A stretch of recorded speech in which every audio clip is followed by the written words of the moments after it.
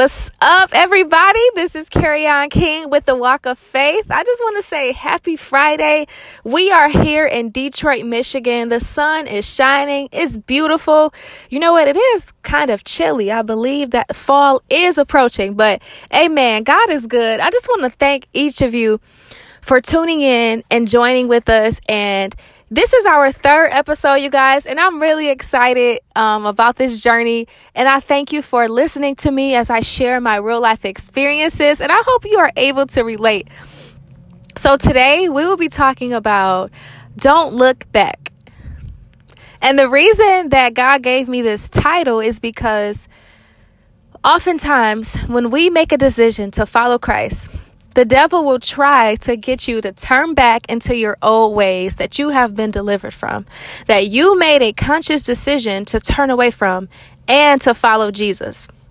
So whether it be, temptations from the things we used to indulge in, people, old things we used to do, old things we used to say, places we used to go, the devil will try to use all those things to try to hinder you and try to trap you up into the person that you used to be.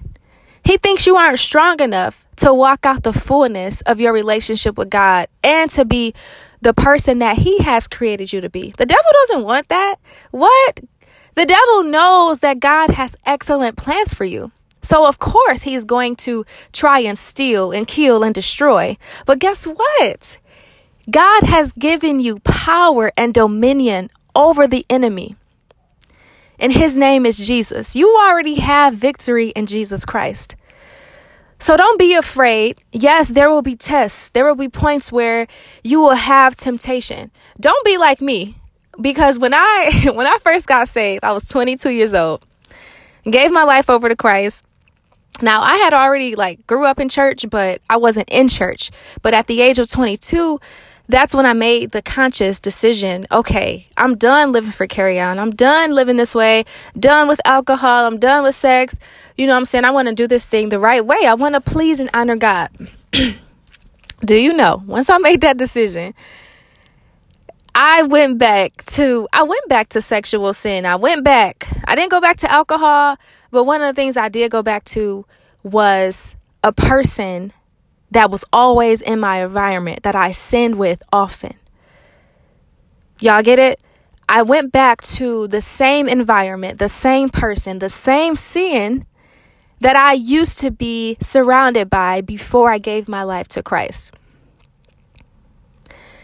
So one way, let me submit this to you. One way that we can not go back to that old person, to that old toxic relationship, to that sin is by looking forward. We have to change our surroundings.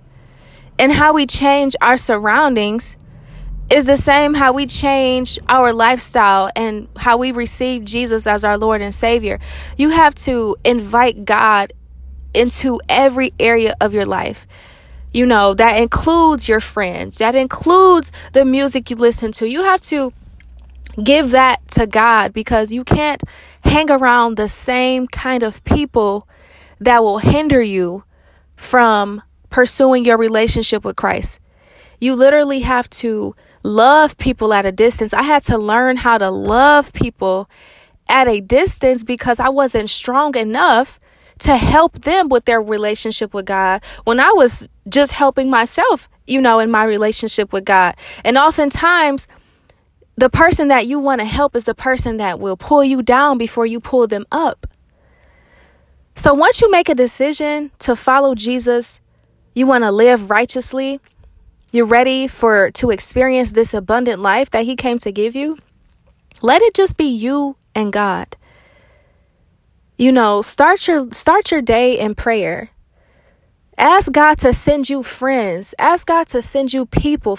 Ask him to, renew and restore your environment so that it produces righteousness and that it won't be contrary to the lifestyle that God has given you and the lifestyle that, you committed to God.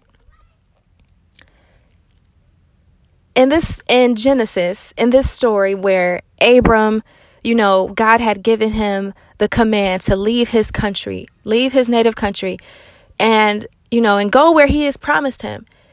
Abram brought along his wife, his nephew Lot, and Lot's wife. Now, they had to go rescue Lot from a wicked city called Sodom and Gomorrah.